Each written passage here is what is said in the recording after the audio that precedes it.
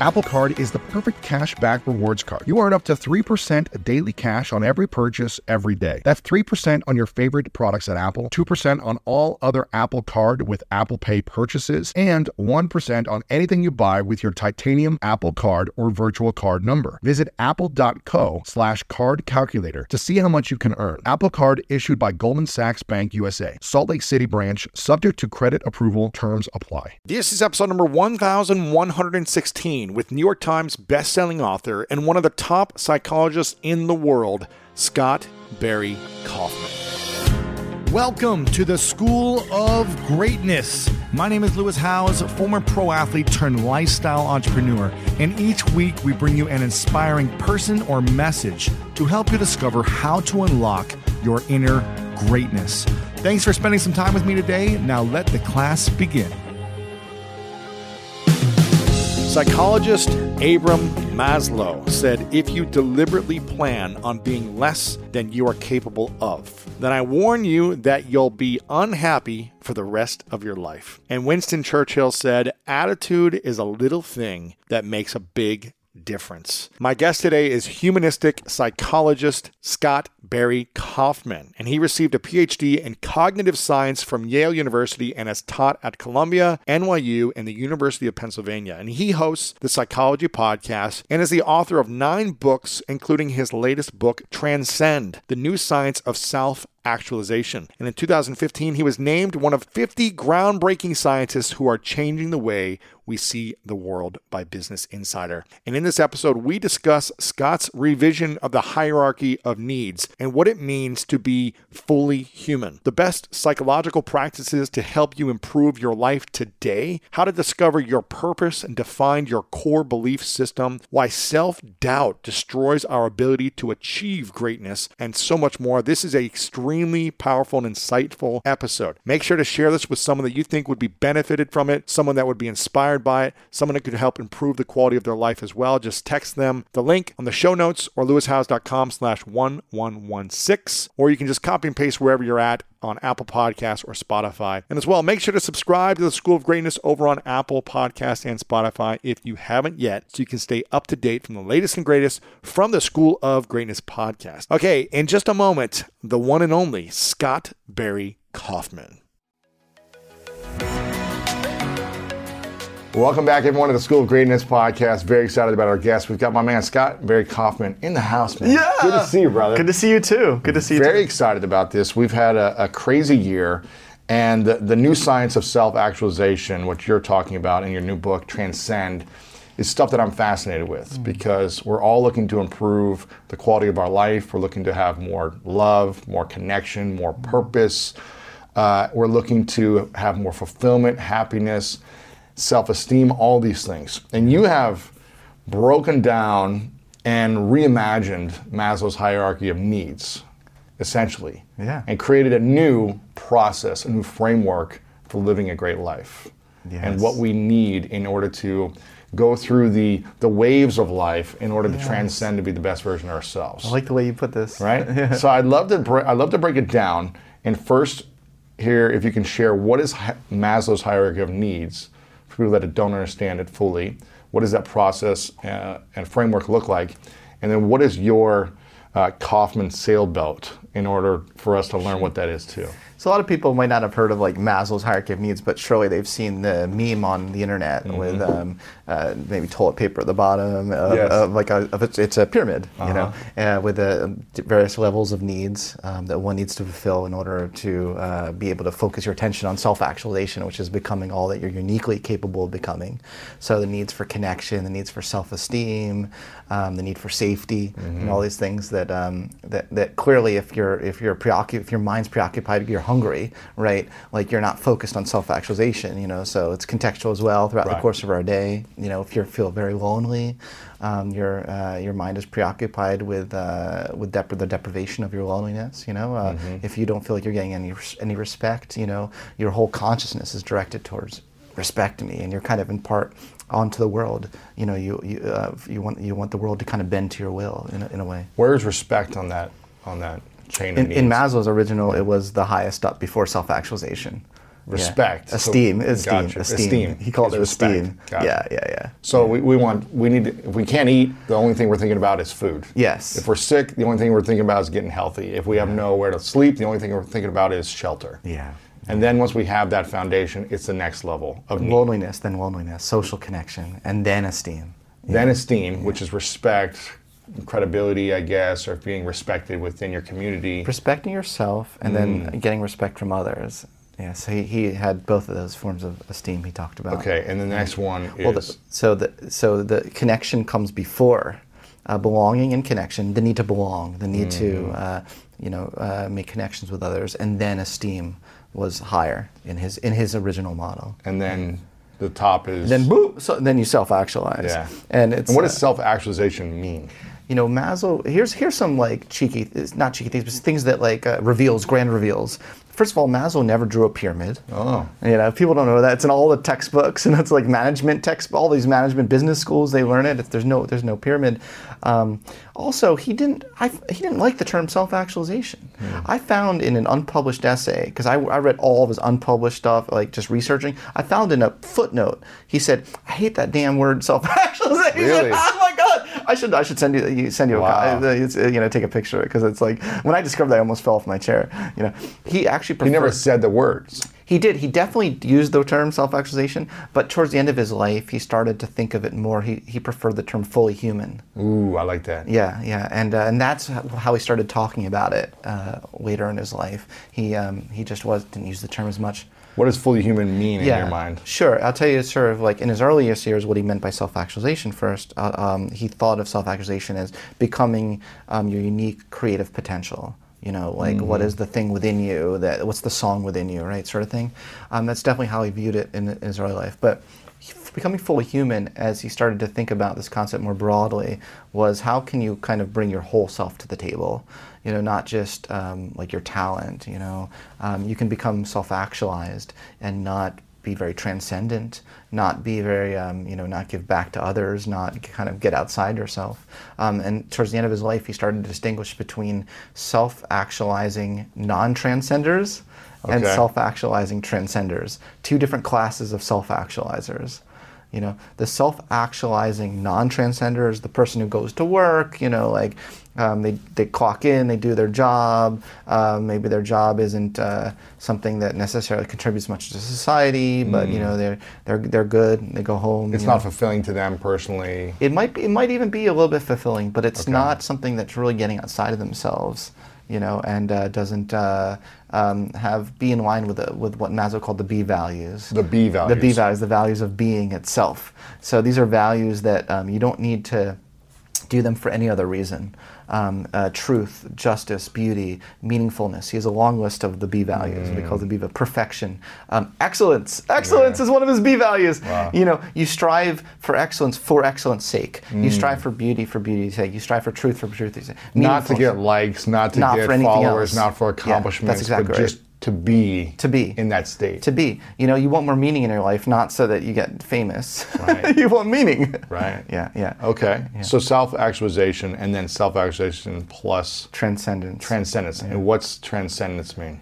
Well, I wish I had a really pithy well, actually, I do have a pithy. I have a definition, but it ain't pithy. I have a complicated definition, because I just want to distinguish between, as I do in my book, between healthy transcendence and unhealthy transcendence. Okay, what are those? So you see a lot of these gurus who preach transcendence, and then they kind of molest everyone, in their parish or whatever, and it's like you're like, oh, you're really transcending, like really, it's built on a very faulty foundation, as Maslow put it.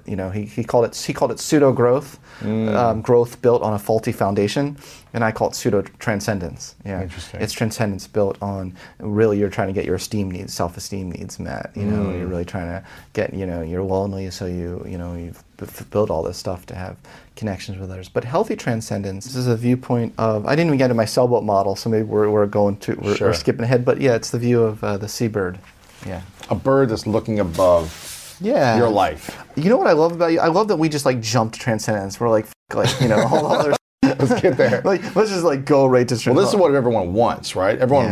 You want safety, you want connection, you want to feel loved, you want to feel purpose, mission, but ultimately you want to feel like what's connected to the rest of humanity. Yeah, what's the greatest potential for my life? What's the meaning of my life? Why am I here? How can I serve my purpose and do it fully? That's right. And so what is healthy transcendence? Healthy transcendence is an emergent phenomenon, and I'll explain every part of this. Healthy transcendence is an emergent phenomenon resulting from the harmonious integration of one's whole self in the service of cultivating the good society. I can break that down. Yeah. So for me, that's kind of like my definition of greatness. I always tell people that. Isn't that interesting? The way that I view greatness is, it's discovering your unique talents and gifts that are inside of you, and pursuing your dreams, using those gifts and making an impact on the most people you can in the pursuit of those dreams. So it's figuring out who you are to pursue the things. Yours is pithier. And then helping as many people as you can along the way. Maybe helping as many people as 10 people. Maybe it's 100 people. Maybe it's your whole community. It's your city or your country. Maybe it is, but maybe it's just your family, and that's fine too. But helping as many people along the way that you're capable of helping. And I love that. And the key thing I try to point out there is also that it's important to have integration there of all the various sides of yourself, because and I feel like I don't know, can we get personal about you for a second? Yeah, of course. I mean, I feel like you've really your whole growth process has really been a process of integration. You had certain sides of yourself you weren't proud of at certain points in your life, and you brought it into the rest of you. You didn't you started to have acceptance, right? Yeah, absolutely. And well, it's very shameful for most of my childhood. I mean, most of my adulthood, I was shameful of things that had happened or things that I had done, happened to me, or things that I created in the world. And I hid those shames. I didn't talk about them, which made me suffer. So when I started to talk about them and forgive myself and forgive others and heal, then it allowed me to go beyond that state of being that I was in. I was able to create and accomplish a lot, but I still wasn't feeling connected. I wasn't feeling like things mattered as much. I was still suffering. And so I was wondering, why am I... You felt a disconnection between self and world. Absolutely. And I was like, why am I feeling this? Let me just do more and work harder and win more. But it wasn't supporting my overall growth. Yeah, and see, now you're very comfortable in your own body. It's obvious to me, like you're very at ease with your being. Absolutely. Is a phrase I like to use. Yeah. So transcendence, healthy transcendence, is essentially the definition of greatness. And we're all trying to get there, essentially. Is that what I'm hearing you say? Or we should all be striving to get there, but it's going to take safety, connection, self-esteem first before we can really get to those levels? So I'll explain my new revised Kaufman sailboat model. So my revised hierarchy of needs, there's no longer like a pyramid, because Maslow never even drew a pyramid. We're a whole vehicle that needs to be integrated. That's why a sailboat works. All the parts have to work together optimally in order for that sailboat to really move in its most purposeful direction. I'll put up a graphic or something in here as well for people so they can see. Wow, that can zoom in or something. We can do that. Yeah. You've got mad. We got technology here. So how is yours different than his? What is? Well, it keeps the spirit of what Maslow... See, remember, there was no Maslow's pyramid. He never drew a pyramid. If you actually... people betrayed the spirit of his original theory. So I'm trying to bring in the original spirit with my own flavor, Sure. So in his original theory, he distinguished between the being realm of human existence and the deficiency realm. D versus B realm of human existence. When we're in the deficiency realm, or we're deficiently motivated, so another way of saying is deficiency motivation versus growth motivation. When we're in the realm of deficiency motivation, we're motivated by what we are lacking. And like I said earlier, we try to, we basically are screaming for the things we're lacking in the world. Like if we're hungry, feed me, if we're lonely, be my friend, which paradoxically makes people not want to be friends with you because you come across as needy. And that's really an interesting paradox. But if you're really low in respect, you demand respect. You need to respect me. Yeah, demand it. You demand it. Wow. But the growth realm of human existence is a whole different realm. If you can get to the growth realm of being, you no longer want the world to conform to you. You actually start admiring the world on its own terms. You know, you start to admire people on their own terms, and that's called B love, love for the being of others. That's what Maslow called it. In the D realm, you have the need for connection, but in the B realm, you have B love, which is just love for the being of others, not for what they offer to you. You know, like maybe someone doesn't even offer you connection, but you can still admire them. You can still love them. You know, you can still be curious about them, right? So the B love is a whole different realm. So what I did with the sailboat is the boat itself is the D realm, right? You need, if you have too many holes in the boat, you know, the boat's going to sink, right? The water's going to come in and sink. If you're too deficient in the needs for safety, the need for connection, the need for self-esteem, and they all work together as a system, is another point I want to make. It's a feedback loop. I call it the insecurity cycle. People who are deficient in any one of those three tend to start quickly becoming deficient in the other two, right? So if safety is deficient, then your self-esteem and your connection feel lonely, is low. If your connection is low, then you don't have self-esteem or confidence, you don't feel safe. That's exactly right. And if you have low self-esteem, then you feel disconnected and lack of safety as well. That's right. Wow. Yeah. Okay. You feel like nobody respects me, nobody cares about me, you know. So it's a cycle. So that's the boat. But if the boat is safe and secure, you're still not going to go anywhere unless you open up the sail, right? So it's not enough to just be safe and secure. Some people are acting these days like the ultimate is just to be the lack of what they have, you know, no longer lack what they have, and then they're going to be happy. It's like, no. There needs to be something above zero, right? You can't just get from -50 to 0, right? You go to a psychologist and you're anxious. You have generalized anxiety disorder. A lot of people, are you just satisfied if you leave the psychologist no longer being anxious in the world? You know, there's still nothing added to that. Right. So once you can open the sail and move with vulnerability against the inevitable winds and waves of the sea, you move in a purposeful direction with a spirit of exploration, be love, and purpose.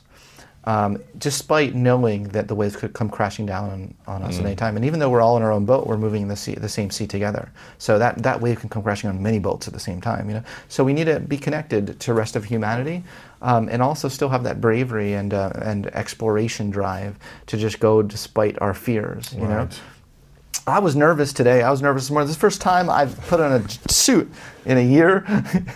This is the farthest I've driven in over a year. 5 miles, exactly. 6 miles.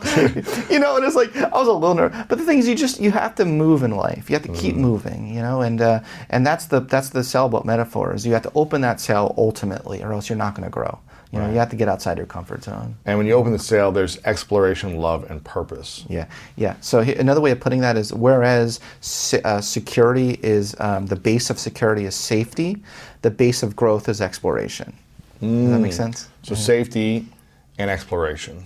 Because you could have safety, connection, self-esteem, but if you don't have exploration, if you're not growing, then you feel stagnant, you feel disconnected, you probably feel less safe then also, right? Yeah, that's exactly right. Something's missing, I got to shake something up in my life. Yeah, and you know, sometimes we might not even feel safe and still say, "Fuck it, I'm going to choose exploration." You know, like sometimes we don't have to wait till we're fully safe in order to explore. And why is that? Why are some people, like, you know, take two people, some people have the fear and they don't grow, and some people have the fear and they do? Is that kind of the question? Yeah, that's a great question. Yeah, I like that question. I just want to be close, zoom in on the question. You know, because it's like, I wish I knew the precise answer. Some of it does come down to personality differences. Maslow did write that, like, the self-actualizers he studied seemed to, as opposed to being frightened by the unknown, they were turned on by the unknown. Excited. He used the word excited. I get excited. Yeah. I get excited because I don't know if there's ever been like a bad moment when something didn't work out, or I failed, or like I was humiliated. I can't look back and say that ruined my life. Yeah. Like, it might have been a moment of embarrassment, and it might have affected me earlier in my life when I didn't know how to use those emotions for good, or I didn't know how to transcend the feeling of embarrassment or loneliness or rejection. But as I look back at my life, and you talk about this in your book about the history of looking back, we should look back at the history of our life like a historian. I think you mentioned that. Yeah. And Maslow talked a lot about that. And as we look back like a historian, like, okay, look at all these different moments and years and timelines and chapters and pages that we turned. And if I look back, I'm like, every decision I made that had a risk, that was scary, turned out for the better. Yeah. Like, even if it turned out for the worse, it eventually, it built a foundation of like, I can do this.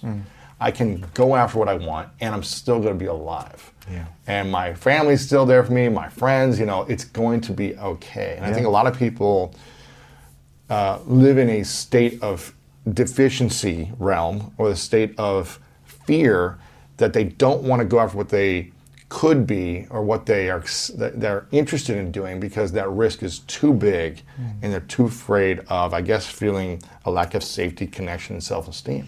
Yeah. If I risk and I fail, then I'm going to lose my house, no one's going to be my friend, and I'm going to have zero confidence in myself. Yeah. Which makes it then there's no foundation to the sailboat. You got it. You nailed it. A lot of people who fear their self-esteem need is so important to them. What's really going on with them is underneath it is they have a fear of shame.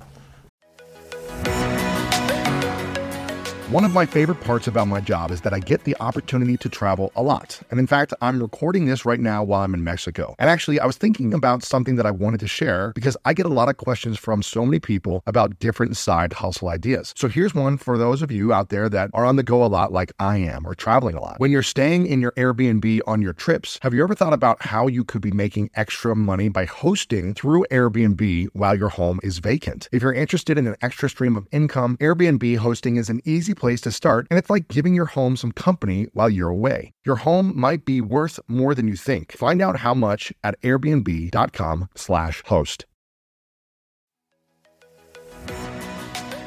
So listen, we all know life is full of yada yada, like those quote unquote free trials that somehow still charge your card for something, or when companies have those sneaky gotchas hiding deep in the fine print. And I know you've dealt with yada yada before, like those bills that keep going up and up for no reason at all, or when budget airlines promise a cheap fare but then charge you for every little thing until you realize you're paying more than you would have somewhere else. And yes, it is possible to outsmart yada yada, like triple checking airline deals to make sure all you need is already included, but you don't take yada yada in life. So don't take yada yada from your wireless provider. Metro by T-Mobile has no contracts, no credit checks, no surprises, and nada yada yada. Stop by one of over 6,000 Metro stores nationwide. At Capella University, you'll get support from people who care about your success. From before you enroll to after you graduate, pursue your goals knowing help is available when you need it. Imagine your future differently at capella.edu. In terms of what? Like, if I fail, if they fail, they'll be shamed. They'll be like revealed as not as smart as they thought they were, or not as great, as they thought they were. I mean, you've interviewed so many great people, and do you find a common theme in terms of there are many moments in their life where they definitely weren't great. Absolutely. Yeah, absolutely. And they were okay with that. Uh-huh. Like, it didn't put them in a downward spiral of depression, right, where they were no longer able to pick themselves up again, right? So how do we reframe life in a way so we can actually take on risks, take on growth, take on challenges, and it not hurt our self-esteem when we do fail? Because we're all going to be failing in order to grow. It's not going to be like, I'm going to win at everything and be perfect, and it's always going to be a New York Times bestseller, and everyone's going to praise every decision I make. That's right. So how do we build our self-esteem foundation so that no matter what happens in the results of our life, we're still confident and esteemed in who we are? I think the best way to look at self-esteem, and the healthiest form of self-esteem, is as, again, I'm going to use the phrase emergent phenomenon. I'm a really big fan of that phrase. It's not something that you shoot for. The problem with people who show mental health issues is that they have made self-esteem itself the goal, as opposed to the outgrowth of a natural outgrowth of pride, healthy pride in something you built, some form of mastery, as well as your social relationships. Psychologists distinguish between hubristic pride and authentic pride. And I think the healthiest route to self-esteem, the kind of self-esteem that will really lead to growth, is authentic pride. What's the difference? Authentic pride versus... Hubristic pride is driven by the path of the need for dominance, the need for power.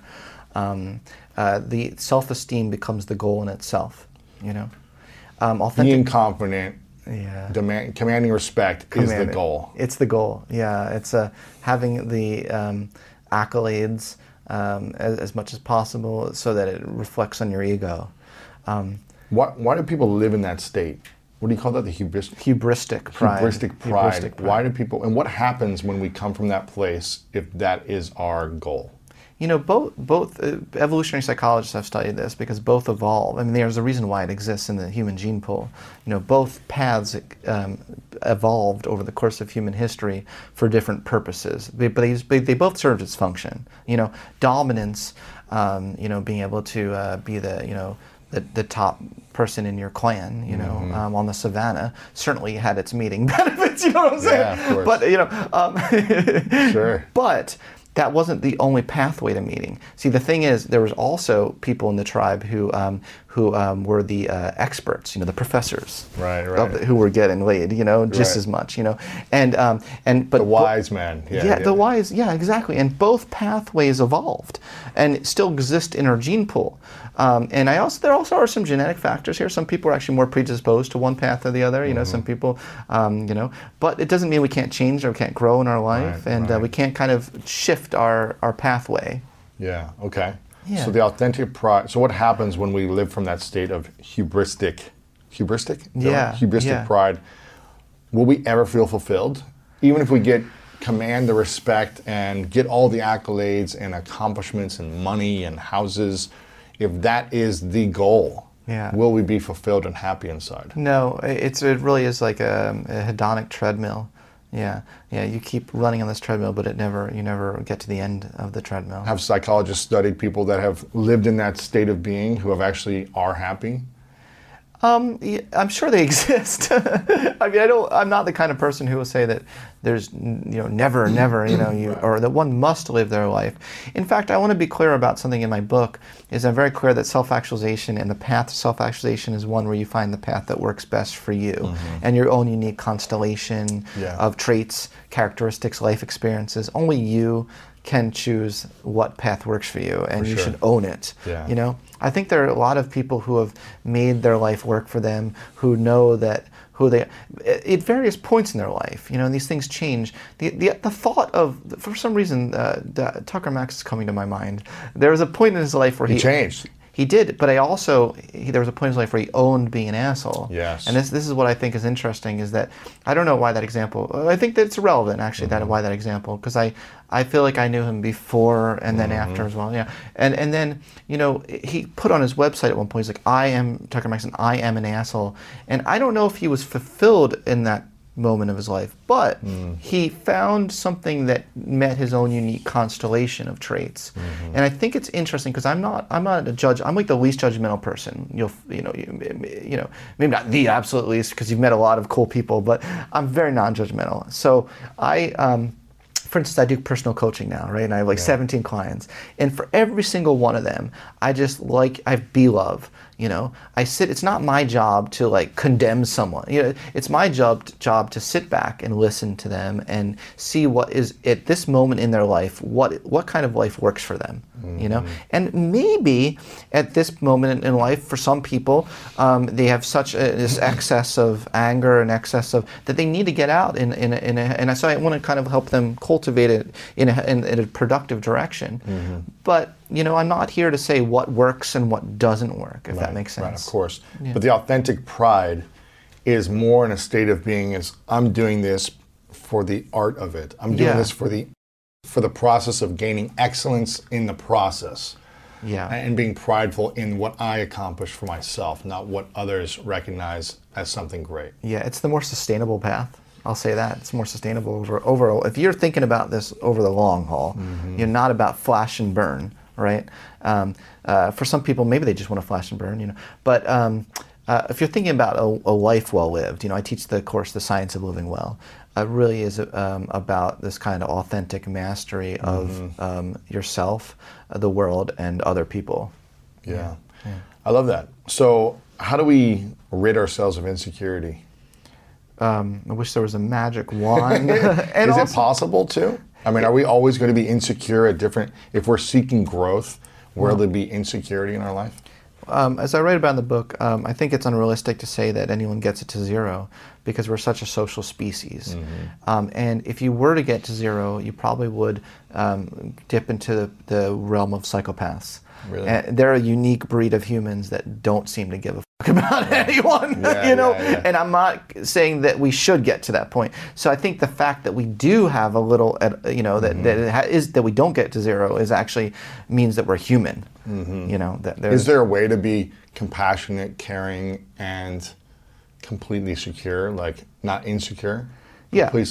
Self-confident. I do. And being aware that, hey, if I fail, it's going to be okay, and I still love myself. Is that possible? I do think so. I think you can still keep caring about what people think of you to a certain degree because it'll help you be better, but without personalizing it so much and without it stopping you dead in your tracks. I do think we can get to that state. Absolutely, yeah. And you also talk about in the book that I saw around self-esteem versus narcissism. Like I love that distinction. Confidence versus narcissism. You read my book. Oh, I went through it. I don't. It's hard for me to finish any book, but I went through it. I'm impressed. I'm a big fan of that distinction. Yeah. So how do we know when someone is a narcissist versus someone who's just extremely self-confident? Yeah. No. And how do we make sure we don't cross over from confidence to narcissism? I got into a Twitter fight with Scott Adams. Did you see that? I didn't see it. Yeah. He's like psychologists who studies narcissism are stupid, basically. Like, they don't know what they're talking about. Like narcissism's a great thing. It's just what they're doing is people who are just confident, and we're just calling them narcissists. Now, I beg to differ with that because I actually think there's a really important difference between confidence and narcissism that needs to be recognized. People who score really, really high narcissistic traits, and by the way, I think we all are somewhere on the spectrum, so I'm actually not a fan of saying there are narcissists and that there are not narcissists. People who score high in narcissistic characteristics is like how I like to phrase it. Which is, what are those characteristics? Well, the core of it that distinguishes it from just run-of-the-mill confidence is entitlement. That's the nail. Narcissism. That's like you're throwing darts. Where's narcissism? Center. Entitlement. Anyone that thinks they're entitled to anything. To everything. Everything. They think they're entitled to everything in the world, even things they haven't earned. Things because they think they were born special. Ooh, that's the thing. The heart of a narcissist. Yeah, that's the heart of the narcissist. yes, that's the heart of a narcissist. Yes, beautifully put. People with confidence, can think they're enough without thinking they're the best or superior. And even people who are great, who do great things in their life, can still be great without thinking they're the greatest human being. You see what I'm saying? Yeah. You can own that you're great at what you do and that you've put in the work, you've mastered it. But that you're not entitled to special privileges more than anyone else who's suffering in this world, because we're all suffering in this world. With the Buddha. Yeah. As he noted, Life is suffering, yeah. right. Like you're not, entitled to everything. Like if you're in line at an airport, the person who scores high narcissist will be like, I demand to be the first one in line. And it's like, well, why? Why exactly? Is that sure. But you absolutely have a cultivated sense of confidence, and in a lot of ways, the most authentically confident people tend to be the least narcissistic, which is an interesting paradox. The least entitled. Yeah, I find that really interesting. There's an ease of being about them. I'm going to go back to that phrase. Yeah. So how do we get to a place of that confidence level? What's the keys to confidence? So the two major forms of confidence are mastery and self-worth. Self-worth is I'm enough. There's nothing else I have to achieve in order to be any more worthy as a human being.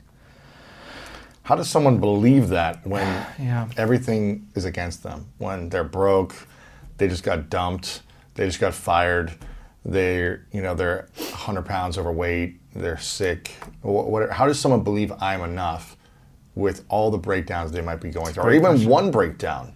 This person left me, I'm worthless. How do we change that? It's such a good question, and I would say that no matter your circumstances, no matter how dire things are, if you just go out and you just smile at a stranger on the street and make their day, they see you as worthy. Mm-hmm. See, you improved their life in a moment, which means you're worthy. And you just proved to yourself that you're a worthy human being.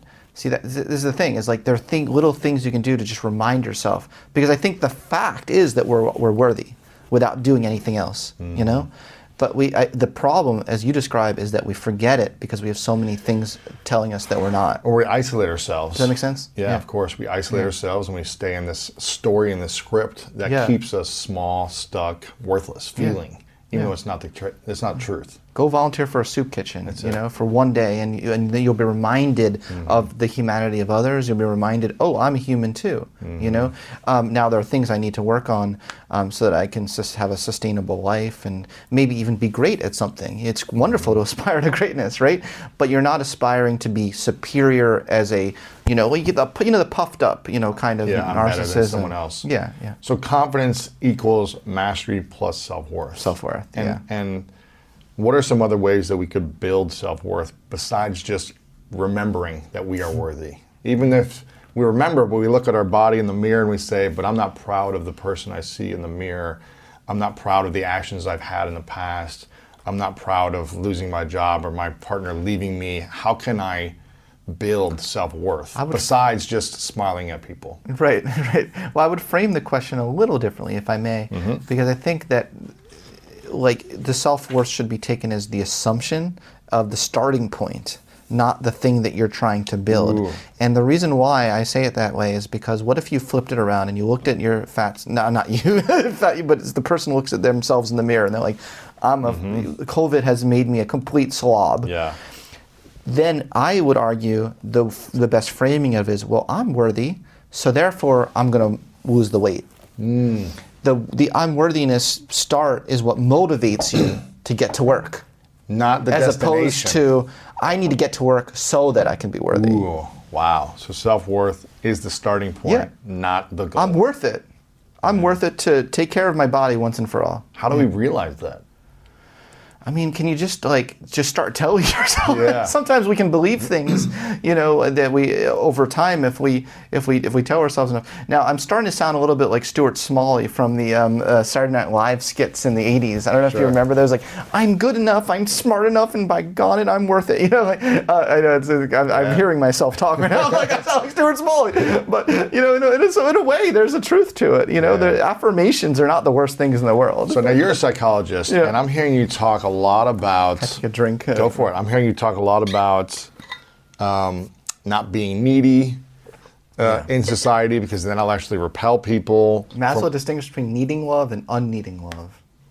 What is the difference? Yeah. Well, or you can even say needy love and unneeding love. Needy love is like where you're demanding, love me, because I love you, you must love me, Where unneeding love is you don't ask for anything in return from the other person. You actually just admire them like you're watching a sunset. Carl Rogers, the humanistic psychologist, said, when you watch a sunset, you don't say, it's a beautiful sunset, but I wish the bottom corner was just up a little bit this way and that the hue of the redness was a little bit lighter. You admire the fucking sunset. Why don't we admire humans like we admire sunsets? Yeah. Why do we demand love in return in certain ways, or why do we need that from people? It's conditional. Other people's love is conditional on the extent to which they return your love. But it shouldn't be that way. Yeah. But I'm sorry. I feel like I interrupted you because you were getting at the paradox of being needy. No. Yeah. I think I love.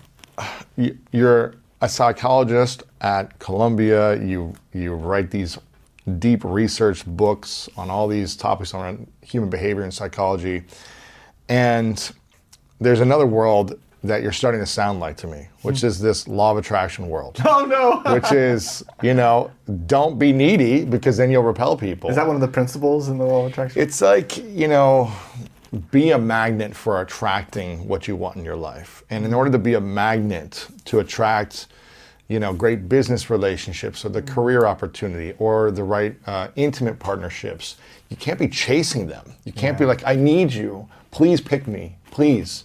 Will you be my boyfriend? Will you be my girlfriend? Please, will you hire me? Like, you can't be in this begging, needing state. Yeah. You need to be unattached. You have to let it go. You got to let it go. That's true. You got to be unattached, and you got to build your own confidence, your own self-worth in order to be a magnet to attract those things to you.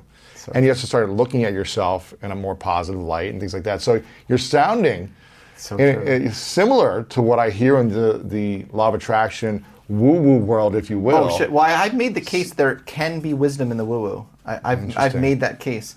Is there science in the woo-woo as well? Yes. So that's where I say, Ken, that's what transcend is. I'm trying to do the science of woo-woo. Right. Yeah, that's exactly what transcend is all about. By the way, to your point, there was this cat who I emailed like almost every week when my podcast first started. I was like, "We be on my podcast, we be on my podcast." And he was like, "Get away from me." He ignored me, then I would like talk to his people, and they'd be like, no, he's really busy. You're too needy. No, they didn't say that explicitly, But I was just like 2-3 years, and then I was just like, I'm just not going to even just. Maybe like 2-3 years went by. I get an email from this cat, he's like, all my friends keep like mentioning you in every conversation I'm having these days. Like, they're like, do you know Scott Barrett Kaufman? And he's like, can I be on your podcast? And and of course my immediate reaction was like, you're like, inside. Go fuck off. Yeah, screw you, I asked you for years. Yeah, like... So now you want to be on my show. Yeah. Now I'm big enough for you. I'm not even going to lie. My reaction was like, oh, I'm busy. Sorry. I didn't have my assistant respond, But once that ego subsided, we ended up having a talk, and it was just a wonderful conversation. I used to do this 15 years ago when I started salsa dancing. Really? I did the same strategy in a sense for just kind of like a cheeky ego, I guess, that I had back then, where I was very passionate about salsa dancing. I still am. I haven't done it as much because of the pandemic, but for 15 years I've been salsa dancing around the world. I've traveled the world to the best salsa clubs. I've danced with some of the greatest, professional dancers at clubs, right? Wow. And it's been a joy of mine. It was a skill that I learned to master, which built self-worth and confidence and all these different things in me, because it was hard, because it wasn't something I was good at. And when you get good at something that you are afraid of, man, your confidence level goes up to another level. At least it does for me. Yeah. Anyways, I stand out in a salsa club, if you can imagine. There's mostly Latin people that are mostly about a foot taller than me. I'm this tall white dude, right, that doesn't speak the language. They're taller than you? No, I'm a foot taller than like pretty much everyone when I'm dancing with, essentially, right? Gotcha. Guys, girls, everything. And I would walk into a club, and I would observe, and I would look for the best dancer on the dance floor. The one that scared me, the one that intimidated me, that she was so great that I was like, I don't know if I can dance with this girl. And I would look to see who she was.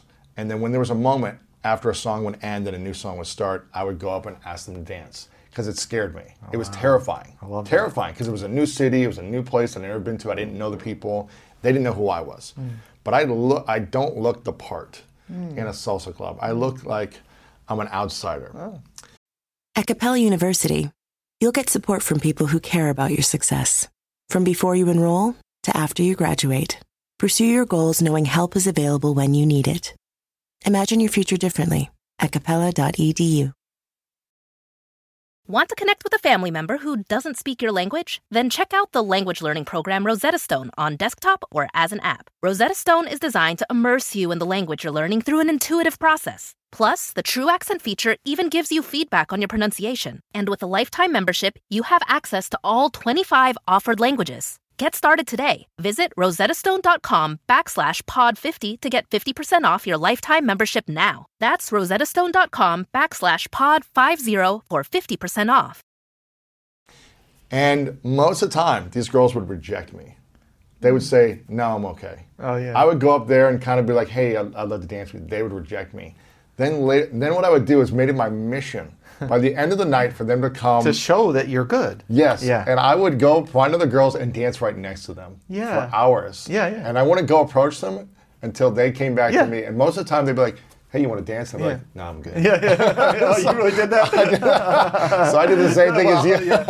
I can really resonate with that. It was like, no, you didn't want to dance with me before because you judged me, and now you see me, and now you want to. But it was, I stopped doing that after a while. But that's ego. It doesn't. But I really resonate with it. And I feel like a lot of people can really resonate with that. Of course. Yeah. So, what is this? Where's the science of neediness, in terms of why does that repel people? The need to chase something, to have something that you don't have. Is there science behind it? Why that doesn't work? I have often thought that there needs to be a book on this topic. The paradox of neediness, could be the title of the book or something. Yeah. Because people always asking, why do young women, why do they like the bad boy? Well, it's like, it's not that they love asshole. It's not they're like, oh, I love people who are mean to others. You know, there's a detachment there where you feel, and I think what might be going on to a certain degree is what you do is you feel like you're the one who has agency in making the choice. When you feel coerced if the other person is needy, right? You want to, because humans want to feel like, I want to hear what you think of this take. But for instance, if someone is completely not interested in you or whatever, and you approach them, you feel like, you know what? I'm the one that's in control of this situation. I made the choice. I want this person. There's also the obviously supply and demand aspect of it as well. We all want what we can't have, right? Yeah. That's the obvious one. But I think there's a more subtle thing going on where we, like if someone, we want to feel like we made the choice, like even in the case where they saw you later on, like killing it on the dance floor, and then they approach you, they feel like, okay, now I'm the one that has, I'm in control of my life. I've made the decision. You know, as opposed to if they're coming at me and I say, okay, we kind of lacks agency. Interesting. What do you think of that take? Yeah, I think so, yeah. Us making a conscious decision of what we want to do, not someone like, not that I was like needy or begging, but when someone's like, please stay in a relationship with me, I can't live without you, it's like, do I want to do that? No. Yeah. Do I want that responsibility and that weight of like someone who can't live without me, or someone that needs me right now for this business deal, or needs this job? If someone is in that state, it's almost like you can sense they're lacking confidence. Yeah. If they need something, that means they're lacking something. They're not a complete human being. They're not a whole, healthy human being. And that energy is kind of repels people, I think. And we've all been there. We've all been there. I mean, I've been there. I've been needy in relationships and all these things. I wish we had more compassion for needy people. But it's so hard though. It's the paradox. Like I wish. Like in an ultimate world, we would be able to have a common humanity there. Like even on I remember the dance club is like in the 20s. That's a traumatic experience to approach. When, and they they're like, ew. It's like, what do you mean ew? Like, I'm a nice guy. Yeah, exactly. My mother tells me I'm great. You should talk to my mother. But no, it's such when you're young, 20s, 21, 22. That's like traumatic. Do you know what I mean? When a girl rejects you. It's traumatic. Yeah. But also you can also see it from the women's perspective as well. It must be traumatic to them to have these guys like grinding up on that. Like all around, it's for everyone. I don't feel like dance clubs are a really wonderful situation. So how do we learn to detach the outcome of what another person says about us, to us? How does someone learn detachment? Because it sounds like detachment is the key to helping you attract certain things. Maybe not always, all the time. You want to have a goal. You talked about you want to have an aim. You want to have a goal. You want to put your sail up and be in a direction towards something, but not being attached to the result. Buddhist non-attachment. Buddhist not. And here's an interesting psychology finding. People, have you heard of attachment theory? Like secure and insecure and anxious attachment. Yes. Avoidance. Yeah. And well, researchers were curious. How does the Buddha concept of non-attachment relate to attachment theory? They found that those who scored high on a scale of Buddha non-attachment scored up the kazoo high in secure attachment for attachment theory. And secure attachment, is that the best one we want to be? Yeah, well, we want to be phrase secure. It that way, but it's the healthiest. The healthiest, yeah. It's the greatest. It's the healthiest attachment style. Yeah. I'm secure. Yeah, for if you want to cultivate a healthy relationship. Yeah. Some people, by the way, score high in avoidant attachment style, and they're perfectly content with that. They just don't want to be in relationships. It's the anxious attachment that's really most problematic. What is the anxious attachment? You're clingy. It's the needy. It's the needy. But isn't that an interesting finding that those Buddhist non-attachment, like I don't need this outcome to define me. I don't need this You're not so tied to the outcome, right? They tended to feel more secure in their attachments with people. They tended to feel less anxious in their attachments with people. I think there's an interesting. How do we get there, though? Yeah, you love those questions. How do we get there? Which are good questions. But I'm like, I'm better at the descriptive than the prescriptive. Kind of. I am getting more in the prescriptive world. Right. There are cheesy answers to that question, like meditation. more, but that are true, cheesy but true. I say cheesy because that's what the answer to everything nowadays is. Like, well, how do I meditate more? Right. But it does help a lot to help you detach from your thoughts. Because the key there is you want to not identify with yourself as much as we do, and we automatically identify with ourselves, and then it causes us to, without thinking about it, act in ways that we later regret. Right. But the more that we can create that space, between stimulus separation and response, from self. Yeah, and we're not identified it. We actually see it as for what it is, but it's not It's not. There's a higher I. It's transcendence. It's in the book where the bird is above the sailboat. Yeah. Where you're looking down the perspective at yourself. of the seabird. That's you're nice. looking down at yourself. Yeah.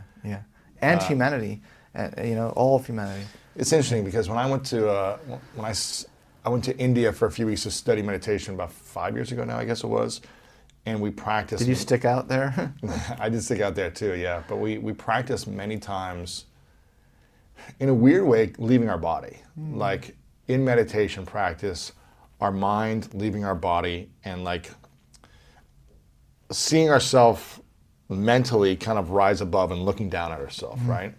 And then it got to the point where it was like, okay, we're above ourselves 10 feet, then we're in the clouds looking down at ourselves, then we're going beyond the world looking down at all of humanity, and then we're going into other, this sounds weird and woo-woo, but it's like going into the universe and seeing the earth as a speck, and then going farther and expanding out and seeing the earth gone.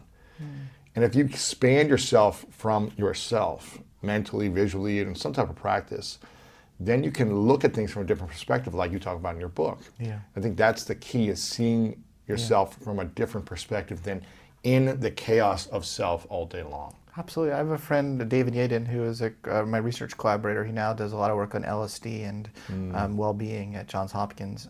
But he has this like virtual reality device, and he brought me into his office once. He's like, put this on. And then it was the view from space. He called it the overview effect and wrote a really cool paper on the overview effect.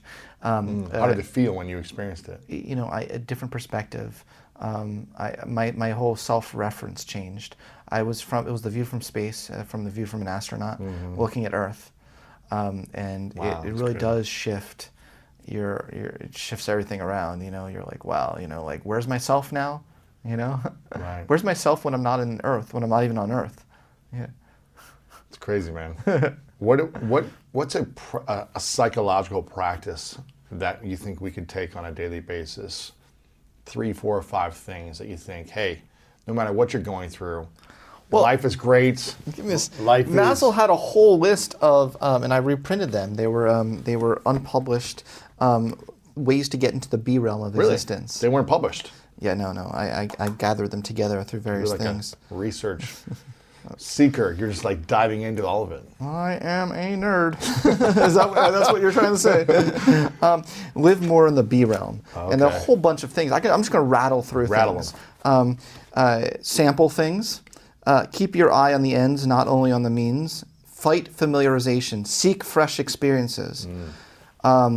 Get out of the deficiency world by deliberately going into the B realm. Seek out art galleries, libraries, museums, beautiful or grand trees in the mountains or seashore. Avoid dichotomizing the D realm and the B realm. They should be hierarchically integrated. An either-or choice is not necessary. The firmest foundation for the being realm is to have satisfied deficiency needs, such as for safety, connection, or self-esteem. But the important thing is to know that it's still part of you, right? And deficiency is a part of us? Deficiency is always could be at any moment. At any moment you could be hungry again. It's not like once you get in the B realm, you're above others. You're above humanity. And I think that's the point he was trying to make there. It's important to keep you grounded in humanity. So we want to be in both realms or more in the B realm? Well, we want to live more in the B realm, for sure. Okay. But we want to not suddenly think like life's a video game where we've reached that level and then we're now seeing other humans from a higher vantage point. We're still human. We're still human. I think that's the point he's trying to say. Cultivate periods of quiet, meditation, getting out of the world and getting out of our usual locality, immediate concerns, apprehensions, and forebodings. Periodically get away from time and space concerns, away from clocks, calendars, responsibilities, demands from the world, duties, and other people. Go into the dreamy state. I've often said the daydream. You should create daydreaming time in your day.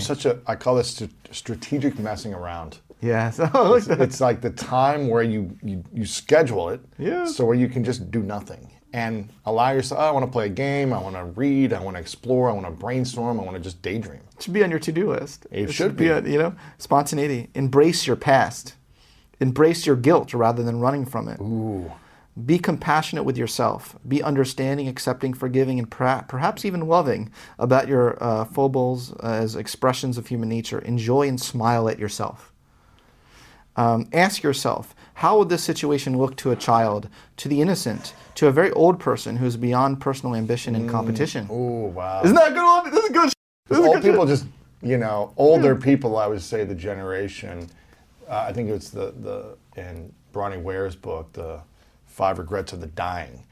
It's like they wish they didn't, there's so many wishes that they wish they didn't have done looking back. And they're like, okay, this just doesn't matter at this stage of my life, I love that. Yeah. It doesn't matter. That's a different vantage point. Yeah, when you've got 5 years left or 2 years left, you're like, this stuff doesn't matter. Doesn't matter. Yeah. Doesn't matter. Well, this stuff's so good that can I read a couple more? Go ahead. Do not conceal your ignorance. Admit it. Do not let anyone force roles on you. That is, do not act the way other people think that a doctor, minister, or teacher should act if it is not natural for you. I like this one. Engage in deliberate experimental philanthropy. If sometimes you are no good for yourself, depressed, anxious, at least you can be good for someone else. Isn't that good? So key, man. Isn't that good? And this perhaps is my favorite one. If you find yourself becoming egoistic, arrogant, conceited, or puffed up, think of mortality. Or think of other arrogant and conceited people and see how they look. Do you want to look like that? Do you want to take yourself that seriously? To be that unhumorous? This is a sampling of things. Yeah. Wow. So the B realm is the Sounds state good, right? that we want to be in more frequently. Yeah. But even if we're in there frequently, the deficiency realm will pop up from time to time. It's in that, and It's we need human nature. Maslow said human development is always 2 steps forwards, 1 step back. It's not like a video game, and that's I think how we need to think. You're not always leveling up. It's not a leveling up. You need to choose growth. He has this quote, you can move back towards fear, you can move forward towards growth. You just have to keep choosing the fear option again and again and choosing the growth option again and again and avoiding the fear option again and again. And that's life. Well, and the growth option is probably leaning into the fear and not holding back and saying, I'm afraid, so I'm not going to act. Right. It's not letting the this fear is the hold you fear. back. It's I feel fearful, so I need to move towards it. Yeah. I need to grow. I need to overcome. And there's never a stage in our life, at least I haven't realized, I just turned 38, and there's never a stage in our life where it's like, oh, I've got to figure it out. I've grown so much, I don't need to grow anymore. Yeah. There's always a new experience or level that we need to grow into, right? Yeah. What happens if we stop growing? Yeah, I would say, with growth, it's not like levels. I know a lot of people use that metaphor. We never stop growing. I mean, Karen Horney, one of my favorite, most underrated psychoanalysts, says we have the potential to learn and grow until the day we die. This is a quote of hers, and I really do believe that to be true. And I think that even like there are examples of people the last 2 days of their life, they're on their deathbed, and they look back at their life and they decide they're going to forgive someone, they're going make a big decision, they're going, and even in their last breath, they have made it. They've chosen growth, Right. So I think we can choose growth until we die. Yeah. What's the thing that you're most afraid of these days that you haven't chosen to grow into? Oh, interesting. Okay. Or you're struggling. This is a really personal question, yes. Louis. Yes. But committing to a long-term romantic relationship.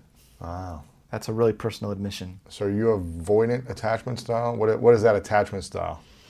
I'm secure attachment, but I like to play. I don't know how else to say this. Sure. I don't know how else to say this. I do believe in honesty. Yeah. You asked me a question. Yeah. I love my need for exploration is so freaking high that I love partners and lovers that are high in that as well, but it can make it hard to commit one monogamy, one person, Right. and maybe I don't have to make that choice. So I'm working on that. Wow. Wow. It's a very personal admission. I feel like I never admitted that on an interview before. That's interesting. But yeah. So why is that something meaningful to you right now, like a committed, intimate relationship? Why is that meaningful? After COVID, after being so alone for so long and reaching a level, a depth of loneliness that I have not experienced my whole life prior to this year,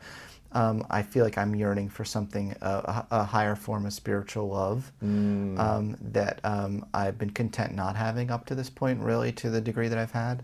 And so I definitely, that's where my mind is going these days. Yeah. Interesting. You've been okay without that deeper spiritual love up until now. With one person, yeah. Right. Yeah. But now that's something you're seeking. I can see the merits of it, and really? I can see the merits of it.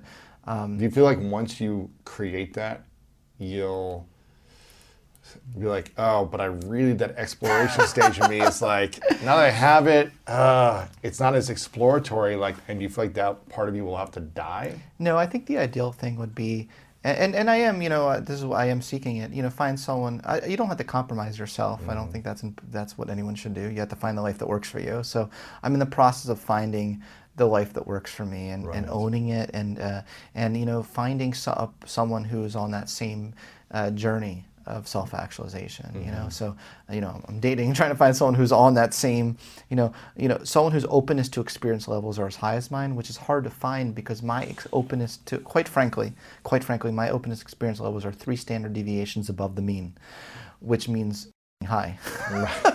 3 standard deviations above, what does that mean? Bell curve. After 1 standard deviation of the mean, you have like 85%. After 2 standard deviations, top 2%. Once you get to 3, we're talking 0.00001. Of a standard of living or of a standard? No, it's statistics. You have to take a statistics course to really understand what a standard deviation is. But when you have a bell curve, it's all normalized, what proportion of the population are various things. When you're in the middle, it's like the most people are most populous, and you're the tail. Some of the tail of the right, the very tail. Is this based on what your standard for living or your quality of life, or what are we calculating? Openness to experience. How high am I relative to other people? Threshold for experiencing newness. I'm so open. Right. And that sometimes, if you want to commit to something, you got to close something. Right. Sometimes you got to close. Someone may not feel safe next to you in that situation if they're on the other side. Oh yeah, I mean, if you're like all the way extreme, like closed-minded, like if you're closed-minded to that degree, those people I don't really feel comfortable with. Right. But I think striking maybe a healthier balance in my life would be good. Because I'm so open. Like I don't care who you are. Like like you're a serial killer. I'm like, well, don't kill me, but B, tell me all about what it's like to be a serial killer. Because isn't that interesting? It's interesting. Fascinating. It's fascinating. They probably shouldn't. They should be in jail. But yeah, like I'm like don't kill me. Like I don't want that. I'm not that open. But you're a curious mind. Yeah. I'm so curious about people. Me too. About.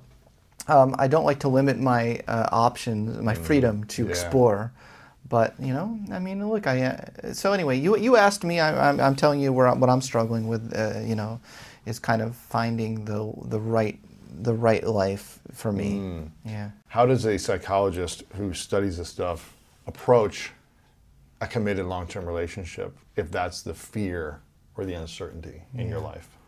Yeah.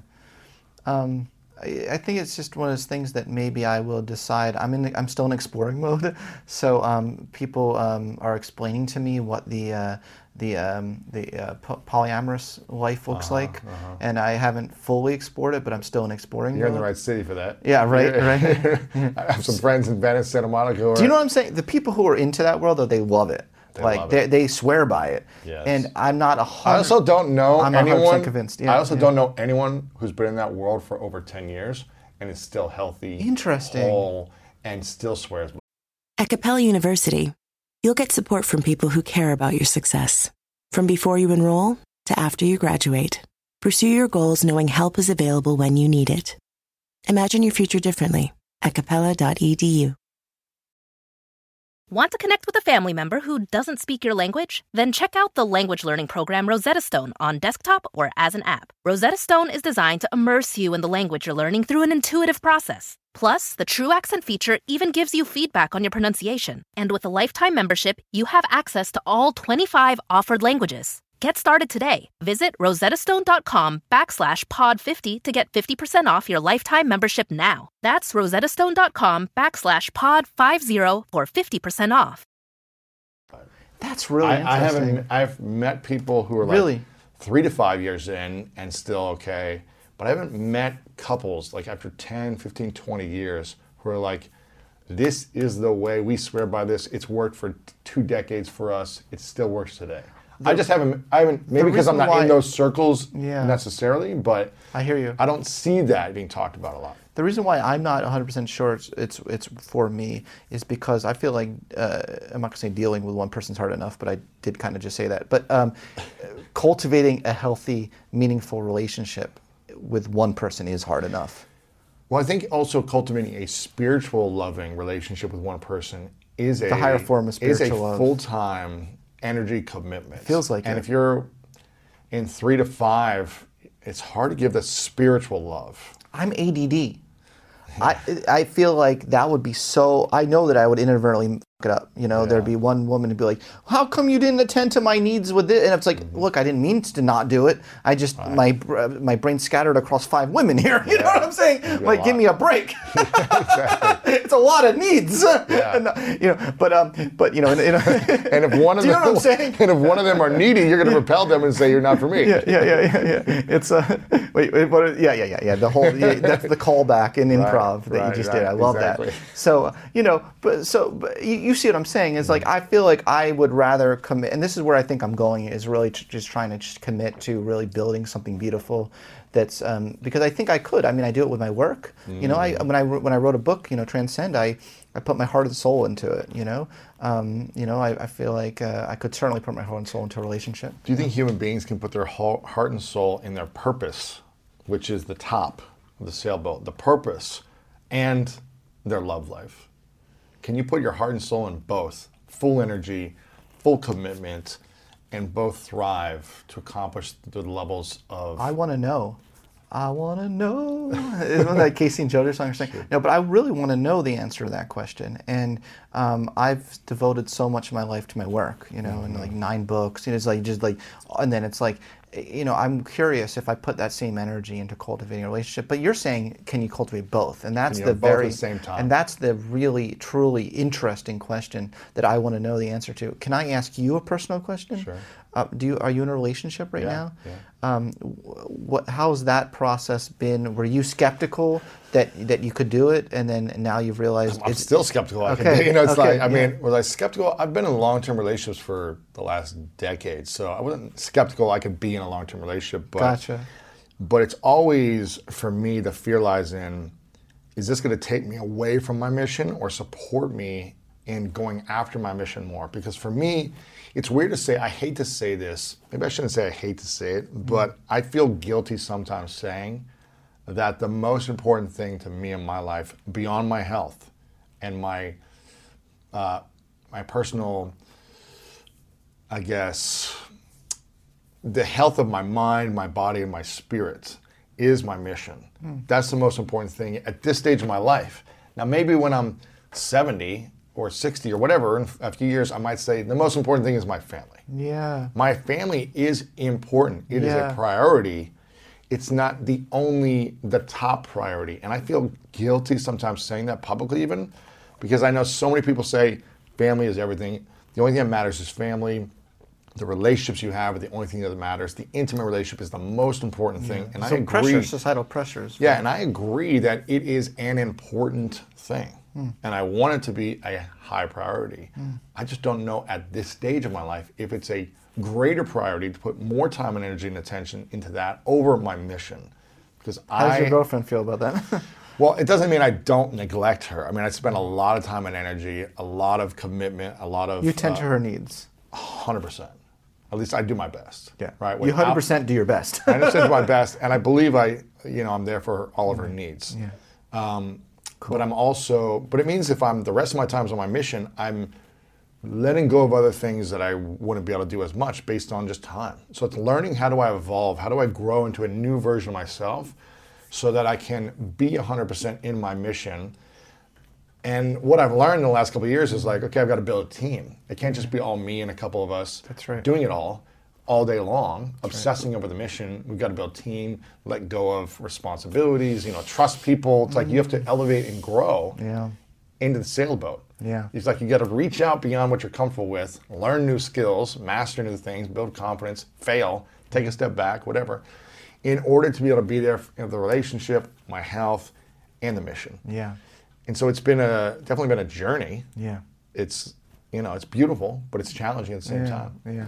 So I think for you it'd be like, okay, you're obsessive in the books every year, and and this is all you do, but maybe you have to hire a couple more people to help you with that. You've got a researcher now, but maybe you need 3 researchers in the future if you want to have 3 hours a day with your partner and explore. It's a great point. It's like that's a challenge. It's a challenge. I think it's also one of the things once you find the right person, things kind of take care of themselves, as well. And I could definitely see a universe in which I found the right person, and then these issues just wouldn't be an issue anymore. Because it'd be nice to have like an adventure partner, a life adventure partner. Like I really would like to support someone else in what they're doing. I don't want it to be all about me. But it has got to be the right person. Until then, I'm gonna play.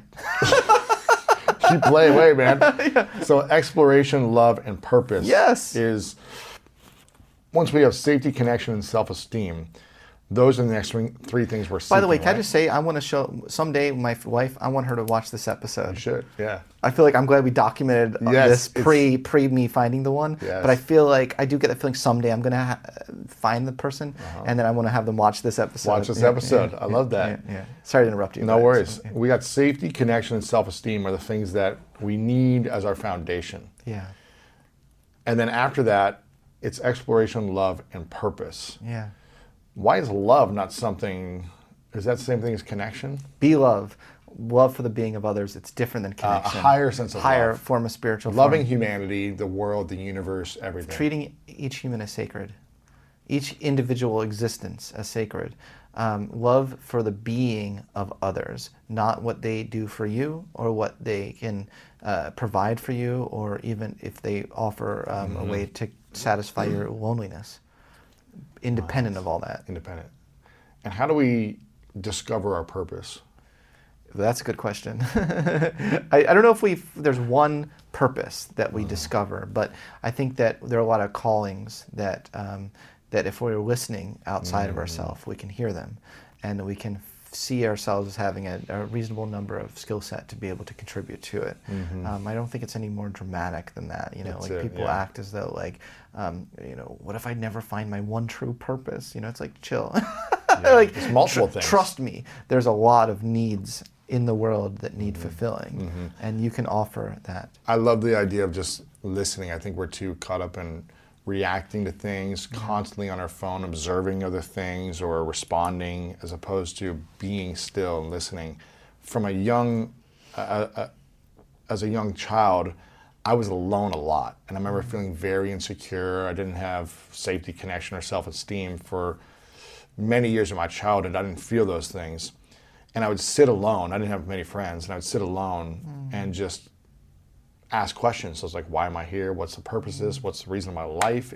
Should I even be here? And I would listen, and I would eventually get out of all the noise, and I'd listen, and I'd hear, be like, something was calling me. Like I could hear something inside when I listened, when I was still, when I wasn't stressed and anxious. I could hear something saying, no, stick around, like, go after this, try this thing, like, go do this, keep going after it. Like, there's a reason behind it all. And I didn't know what it all meant, but it makes, if we're a historian of our past, like you write about in your book, it starts to make more sense every chapter that we're in our life. And, in 10 years, I'm going to be looking back at these, where I am now and be like, oh yeah, this made sense for what I'm doing then. Yes. I think if we look at it that way, it's more beneficial, but it's scary because we don't know what our purpose is a lot of the times. But I think if we can be purpose in the moment, if we can say, I'm going to be purpose, I'm going to live in purpose by contributing to the person I see next to me, by working on myself, by helping others, and just being it, not trying to find purpose, then it's going to be a little easier. Do you realize you just added a new term to the sailboat model? There's be love and there's be purpose. Oh, really? You just added that. I love it. I thought that was already it. Be purpose? Never used that phrase. Be purpose. No, yeah. being purpose. Knowing just that I am you do that with purpose. love, Yeah. you extrapolated that to purpose. Absolutely. It's brilliant. Yeah. We'll add that as a footnote in the next book. No, I'm not even joking. Be thanks. purpose. Reference this interview. Yeah. There you go. So I think that's interesting. Even if we don't know what our purpose is, we can be it though. Yeah, that's exactly right. Just showing up today is knowing that I am enough. Yeah. Building the self-worth and saying I don't need to have something to be enough. That's exactly right. I am it. That's exactly right. Right. That's exactly right. And I just don't like that idea of I have a lot of my students, what is the one true purpose? I just don't like the way of thinking about that. That's put way too much pressure on someone and limits you from seeing all of the callings, listening to all of the callings, that are coming outside of yourself. It's the key there is getting outside of your ego, getting outside of your own self needs, and be aware of the needs of others. Your purpose can be as small. I wouldn't even call it small, but like if you're just a stay-at-home mom, and you raise a child, I mean, that's actually it could be a big purpose. Right. Yeah. I adopted a cat about a month ago, and how's that going for you? It's been great, actually. I've been thinking about adopting a dog. I adopted this cat. I have a dog already with my girlfriend, and I had your dog was your girlfriend? I have a dog with my girlfriend. Oh my God! Yeah. I have a dog with my girlfriend. But I had a cat 8 years ago that I loved. It was a great cat that I adopted as well. Okay. But I gave him to my mom when I started moving. I moved to New York City and I was traveling a lot, and so I gave it to my mom. And I've always been for some reason, when you find a great cat, it's like it added so much joy to my life. Really? You got to find the right cat, though. Yeah, it's like finding the right partner. It's like if it's the wrong cat, it's gonna be a nightmare. Just like if it was the wrong partner. Yes. This cat has been a great addition to my life, and the purpose of just caring for the animal and supporting the cat and feeding the cat and petting her and just being in that energy. She brings me calm and peace. She purrs on me. I'm contributing to her life well-being, hopefully. And that sense of I've got somewhere to go tonight to take care of. Yes. That purpose, just even with an animal. Yeah. Is meaningful to me. It's added value in the first month of adopting her. So there's things we can create in our life to develop that sense of purpose and being purpose on a daily basis. But that's it. You create it. Yeah. You don't discover it. You create it. We just nailed it. That's it. But I have a theory and a thesis. Help me flesh this out in your psychological researching approach. That it is near impossible to achieve greatness if we doubt ourselves. If we lack the belief in ourselves, if we constantly live in self-doubt, it's really hard to accomplish. I think that I've seen so many different great athletes over the years who were way more talented than me. Freaks of nature, but they didn't believe in themselves. The coaches believed in them. Teammates were like, you're the best on the team. You're a freak of nature. But for whatever reason inside, they didn't believe it. Yeah. And I have a theory that it doesn't matter if the world believes in you and says, you're the greatest. You're the greatest of all time. You have the most talent, the most skill, the most potential. But if the person doesn't learn to build that self-esteem, that self-belief, that they will never be able to fulfill that potential or that purpose or whatever it is for them. And I also have this belief that it doesn't matter if everyone says you're the worst in the world at something. If everyone's against you, if you learn to build that confidence within and eliminate that self-doubt, that you can go accomplish what you're supposed to do, that what you want to do. So I'm curious your thoughts on this from a psychologist, researcher point of view about self-doubt. If we learn the ability to build confidence, or if we only doubt ourselves, can we still fulfill that with that doubt inside of us? It does make it more difficult, for sure. And the interesting thing there is that your self-doubt can be separated from your confidence in your specific skill set. Like you might have a very, I don't know, like Michael Phelps. Michael Phelps, suffered from depression, but I think he would understand that he was pretty darn skilled in swimming. Yes. But these things can separate from each other. So this sort of sense of self, the kind of a core belief. It comes down to what psychologists call a core belief within cognitive behavioral therapy. The core belief there is sometimes I'm unworthy, or I'm I'm rotten at the core. of me, and that can form completely independently of your whole mastery journey. That can form very young. That belief can form very young in your life. Like I'm bad, wrong, rotten. Yeah. It often forms in the result of maybe if you're bullied when you're young, or maybe even you had parents who or passive aggressive, verbally abusive or passive. There's actually a long list of things that parents can do, including giving you bad genes. By the way, that's another way they f you up. It's not always the way they treat you. They give you their genes, but you know what I'm saying. We don't talk about that. Sure. But these are things that can be unlearned, and I think that it takes an active process of learned hopefulness to do it, because learned helpfulness is the default response. That's Martin Seligman's most recent discovery, is that the research he's done on learned helplessness, where we feel like we do have things that are open to us, but we have gone so long thinking that we're not capable of it, so we no longer we don't get what really we could have. Like we do hold ourselves back. We have to actively learn hopefulness. It's not a process that just comes automatically because we get older. It's learn hopefulness. It's a whole process. Yeah, we have to learn all the skills that allow us to recenter our attention and focus on our real chosen values, in alignment of our values with what we're doing in our lives, and to constantly shift that focus away from a self-concept to what we're doing. What are we doing, not who are we. Just take for granted that who you are is enough. Okay, move on, move on. And now the focus is on what am I doing. That's my focus. And you just have to keep exercising that muscle day in and day out. You wake up in the morning, boom, you spring out of bed. What am I doing today? You don't wake up, spring out, say, oh, who am I today? It's like, get over that. Get over that. Like if your self is going to shift from every morning you wake up, that's not a very healthy way of being in the world. Yeah, I have a contract that I created with myself about 7 years ago. That is a mantra, a statement, or a contract that I created with myself that says, I'm a loving, passionate, wise man. And I say that because previous to 7 years ago, I didn't think I was that. And so I created a process where I would say this to myself on a daily basis, and I would find evidence to continue to prove to myself why I'm a loving, passionate, wise man. Because I always felt like I was this stupid, ignorant, unworthy type of mentality. I had confidence in certain areas of my life, on sports and other things, but then I also had doubts.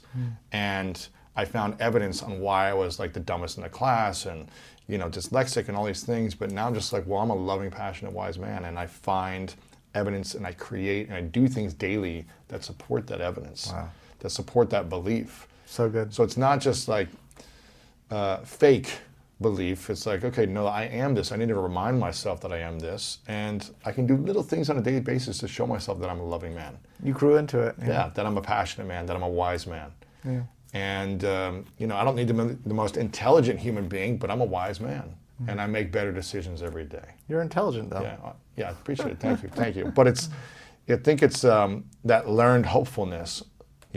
Sometimes I believe that I was bad at the core of me for many years. I felt like I was rotten. I would have dreams that my teeth were falling out all the time. And I remember talking to a dream analyst that was like, oh, that's actually a common dream. Right? Why? And she was like, yeah, it's because you think you're a rotten person. And so your teeth fall out in your dream. And you like wake up and you're like, where are my teeth? It's like. Or there's a string stuck in the back of your throat and you keep pulling it out and you can't. I've never had that one. Yeah. And so I had this dream for many, many years and my teeth were like falling out or something. And I'd wake up in fear. And I was like, why is this happening? And that's what I heard. So I have no idea if that's true or not. But I think that when we start to shift our level of thinking about ourselves and create different values and then act accordingly to fulfill on those things. How important is it from a psychologist's point of view, the way we think and the things we say to ourselves internally on a daily basis? Oh, very important. Self-talk is so key. Wait a minute. So it's not woo-woo? No, there's science to that woo-woo. There's science to self-talk. Yeah. Give me the science to self-talk. You know, the secret is, you were referring to the secret earlier. I mean, the woo-woo would be saying that whatever you conjure in your head automatically happens in the world. That would be woo-woo. Yeah. Well, you know, like, I'm going to have a lot of money in my bank account, and then I would check my bank account. Boom! I wish the world operated that way. Yeah. But, self-talk is very important, and particularly the narratives we tell ourselves, you know, about who we are and what we're capable of are really, really important. What is the science or the research proving about self-talk? Is there studies around this? Oh, for sure. I mean, there's certainly studies about various mindsets, you know, if you want to go in that direction. Growth versus fixed. Yeah, that's one of them. There are a lot of healthier mindsets versus unhealthier mindsets. You know, there's the whole victimhood mentality, right? I mean, that's a version of self-talk, in my opinion. If you have convinced yourself that because you were a victim in the past, you will never, ever get out of it, you know, and be able to have hope in your life. If you tell yourself that story, you start to live that story. Right. Yeah. So how do we get out of that victimhood mentality and negative self-talk mentality if that's been a narrative we lived with for decades?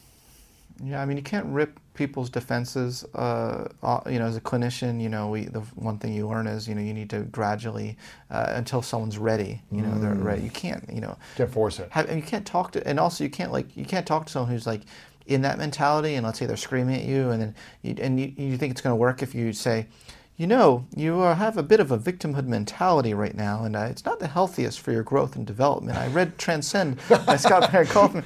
They're going to get even more angry then. Right. You can't, you know, you can't rip it off of people, and you can't rip it, you know, when you're not ready yourself.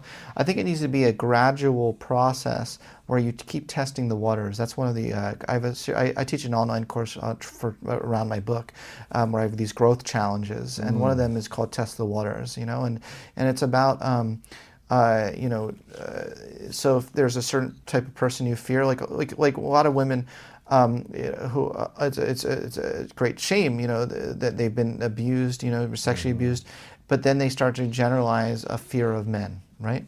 In general, I can't trust all men. All men do this. So they visually react whenever they see any man. Yes. You know, that they visually react like, you know, men are horrible. You know, and then so testing the waters. You know, like what if you engage in a conversation with a man? You know, and you know, did it go that bad? You know, like what are all men like that? And I don't mean to just pick on women. You know, they can happen in anything. That was just one example I used. You know, like you know, people in all sorts of ways can start to generalize a fear of a whole general class of something, whether it's a whole general class of people or a whole general class of water. Like I'm scared of water. You know, talking about test the waters. You know, and then what you do is, you know, a little bit, but exposure therapy is the only way forward. It's the only way. It's, you know, you have to move in the direction, or else you stay in the fear option your whole life. Exposure therapy. What does that mean? You know, like little by little, not having experiential avoidance. You know, experiential avoidance is constantly avoiding anything that could even slightest give you the experience again of what you had. You know, you know, so slowly, you know, starting to integrate yourself into the world, into the thing that you fear the most. You know, and of course, you know, you still want to be safe. You know. You know, I'm not saying you escape the clutches of a serial killer, you go back to that serial killer and test the waters with the serial killer. That's not what I'm saying. I'm saying be reasonable, but the point is the problem becomes when we generalize the fear to everything in the world, and it holds us back from realizing our full potential. Yeah, I have this thing called the fear list. Since I was younger, in my teens, I would create this fear list because I had many fears, tons of them. A lot of insecurities, doubt, things like that. And I would write down my fears every year. And in order to become more fearless, I had to overcome the fear list and check them off the list. And so I realized that the only way that I could have more confidence, the only way I could believe in myself more was by going all in on the fear until the fear disappeared. That's right. And I was fortunate enough to find that out like in my teens. And it's been a huge gift for me over the last, you know, 2 decades, I guess, by okay, what's missing in my life? Where am I not willing to take risks? What am I still afraid of? What am I still resistant to? And I'll write these lists, and I'm like, oh, that's the biggest I'm nervous about that one the most. Dang it means I got to go all in on that. Yeah. And what I like to do is create an experience or a game around executing it. And one experience, I've told this on my show before, is I was terrified of girls when I was a teenager. I don't know if you ever were, or if you've just been this confident human being. Definitely was. Definitely was. And I remember saying, like, I'm sick and tired of just like being nervous around girls, like not even be able to have a conversation. You feared rejection. Absolutely. And That was the biggest fear. Rejection, judgment, humiliation. It was the biggest fear. Yeah. And I created the experiments and games for the last 20 years to overcome that fear, to throw myself into rejection, to do things that I shouldn't succeed at, in order to see, like, what can I do if people reject me? I'm still here. You're like, still here. Feel it all. Like, feel the pain, the embarrassment, the loneliness. Like, oh, but I still have this skill and this tool and this relationship. Like, I'm still here.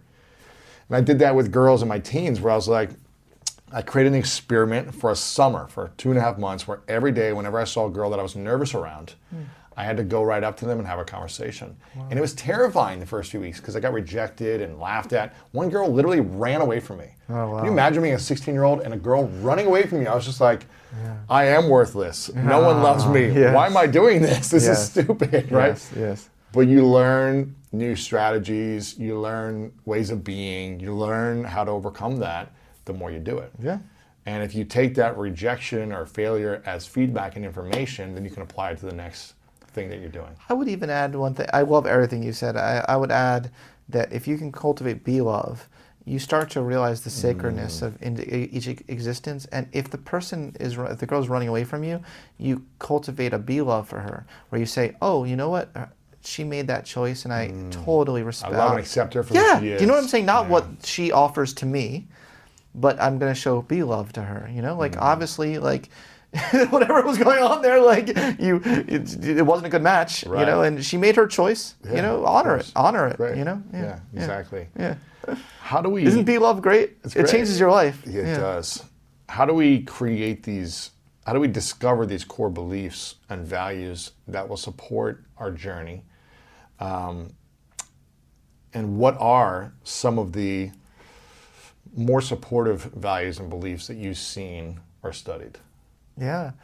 A lot of these deficiency-motivated ways of thinking really do hold us back, and the kind of like thoughts and habits of pattern that allow us to move in the direction of growth are ones where we ask ourselves, what is going to lead me to more wholeness and integration and growth, as opposed to what is going to make me look better than others, make me achieve more than others. You know, they're very much we call it an exploration mindset, and if once you kind of adopt an exploration mindset, you everything changes in your life. I mean, everything, like, you're curious about everything. You know, you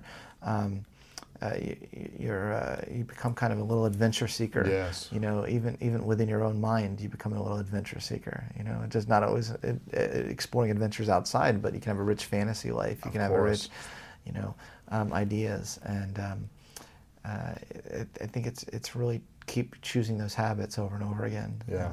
And committing yourself to it. I like that, man. Yeah. How do you think we can let go of limiting beliefs? Isn't it a matter of practice? You know, little by little. You know, it's just these things don't happen overnight. Wow. There are people. I think both of us and everyone listening to this interview can think of yourself when you were 16. Like even like everybody right now listening to us. Think of yourself when you're 16 and think about those limiting beliefs you had. Now think of yourself now. I imagine there's a lot of people listening that will be like, they don't even recognize who that person was. Yeah. You know, so clearly you proved that you were capable of shedding it, but it happens over time.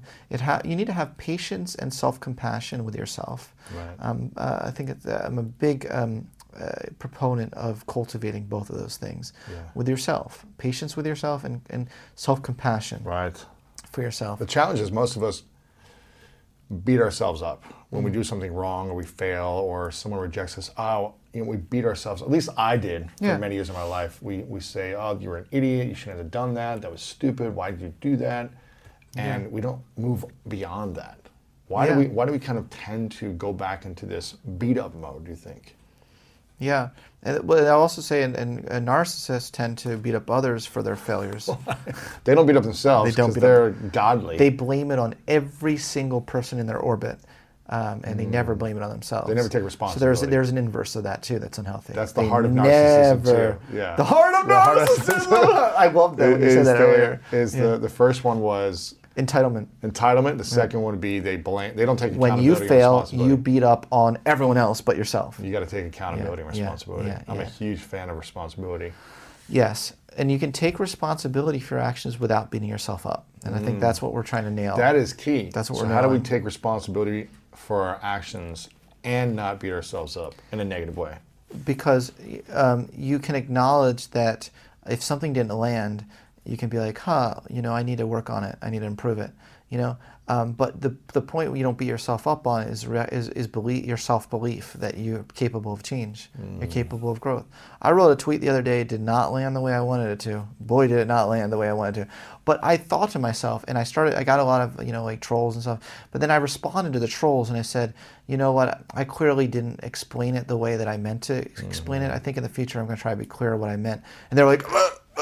Like they didn't know how to respond to that. Sure. But I meant it. It's like clearly that's what it is. I'm gonna take responsibility. But I don't feel like I'm a loser. I don't feel like some deep core I revealed about my. Right. It's like wow, I really that didn't land. I'm gonna take responsibility for that. Yeah.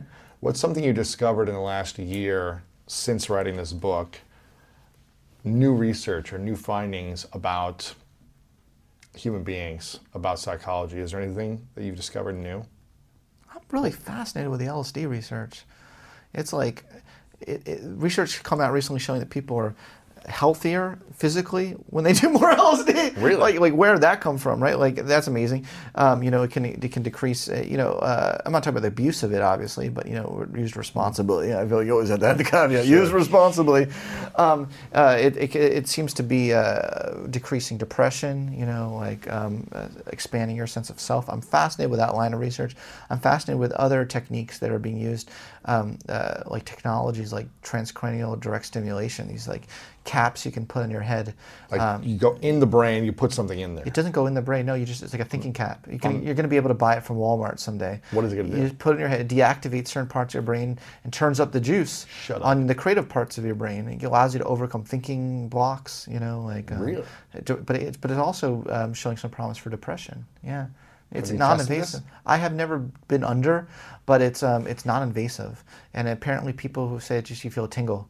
Yeah, and it doesn't last forever. I mean, it's time limited as well. It's not like your prefrontal cortex is forever going to be deactivated, So that's kind of interesting. I think there's a lot of hot areas. I find the narcissism research on the topic of vulnerable narcissism that I've studied. Yeah, really I saw this in your book too. What does this mean, vulnerable narcissism? It's a more it's you feel like you're entitled to special privileges not because you think you're great, but because you've suffered in the past. Ooh, explain that more. That opens up vulnerable narcissism. Yeah, that opens up a whole can. So because I'm a victim. Because in my past I've been wronged. I've been wronged in particular. I'm entitled. Deserve everything. Ooh, man. That's a hot topic. I know. That's a touchy. But at the end of our interview, we don't want to. Yeah, that's a whole other interview. So why? Well, let's talk about it briefly.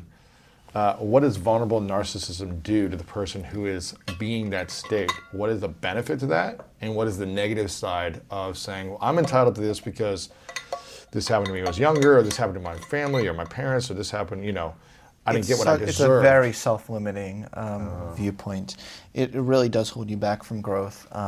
It culls your interactions with others. It makes you miss out on opportunities for growth with others, And it's not a good way to make friends. It's not a good way to be trusted by others. It's not a good way to.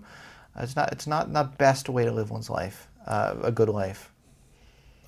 So vulnerable narcissism equals entitlement, essentially, right? Well, here's the thing. I'll tell you my three-factor narcissism model. Give it to me. Entitlement is the thread that runs through all four. It is the heart, as you put it. It is the heart of all forms of narcissism. But they're moderators. So people who tend to be more extroverted tend to become more grandiose narcissists, whereas those who are introverted tend to become more vulnerable narcissists. Now, I'm not saying that most extroverts are not grandiose narcissists, most introverts are not vulnerable narcissists, but I'm saying if you have the entitlement plus extroversion, or do you have the entitlement plus the neuroticism? It's actually more less introversion. I would say more the trait neuroticism. So you can be entitled. You can be an entitled neurotic, or you can be an entitled grandiose extrovert, and there are two forms. Sure. Does that make sense? Yeah, of course. Yeah. Okay. And if you're neurotic, you see threat everywhere. You think everyone's out to get you. You start to get a complex. That's vulnerable narcissism. I've been wronged and I don't trust anyone. Like the slightest criticism, you go crazy. You're fragile. And you're fragile within, so you tend to be more prone to inner depression. Whereas grandiose narcissists tend to take out their anger on others, but they tend to be content and happy. Actually, we found research showing that grandiose narcissists score higher in life satisfaction, even though everyone else around them shows lower life satisfaction. Because they get all their anger or frustration out. They take it out on everyone else. They fire everyone in your cabinet, for instance. It's not my fault.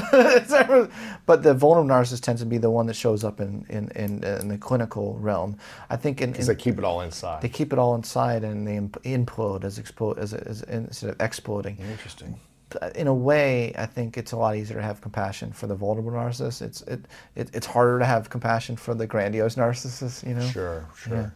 Wow. Even though we should have compassion for everyone. Of course, yeah. How does someone command respect? As opposed to saying, you need to respect me, what's the person that is actually well respected? What is their way of being? How do they build themselves up so that they actually do attract respect, opportunities, love? What is that way? You answered that earlier, though, with your example. Respect? Yeah, well, you answered that with the dancing example. Yeah. You didn't command the respect at a certain moment of time. There are people who command respect by their presence, by their essence, their being. And I think that crosses introversion, extroversion lines. There's a lot of quiet people who command respect, not even by talking. Some people can just enter a room, and sit down. And everyone's like, "Oh shit! Who's this person?" What have they done in order to command that? You think? They do have a very, very strong core belief in themselves. Belief? You mean a self-esteem? They have a strong confidence level. They have a strong belief. Calm. What is that? I would go further. I would say in my sailboat metaphor, their boat is rock solid. And that's all the things that I put in the boat. They feel safe. They feel they don't feel like they need people for their own to be happy, for their own even loneliness. They don't need people to satisfy that hole. And then they feel a sense of self-worth, and they feel like they've mastered things in their lives. I think when you get the complete package of the boat, I think that probably you start to witness someone who commands respect without commanding it. Yeah. One of the things that was on my fear list was being alone when I was younger. In my early 20s, I remember thinking I'd never had a spare hour by myself, really. It was always okay, I'm in school, I'm in sports class, and then right afterwards it's I go hang out with friends until I go to bed. And there was never this, and when I was alone, I was insecure.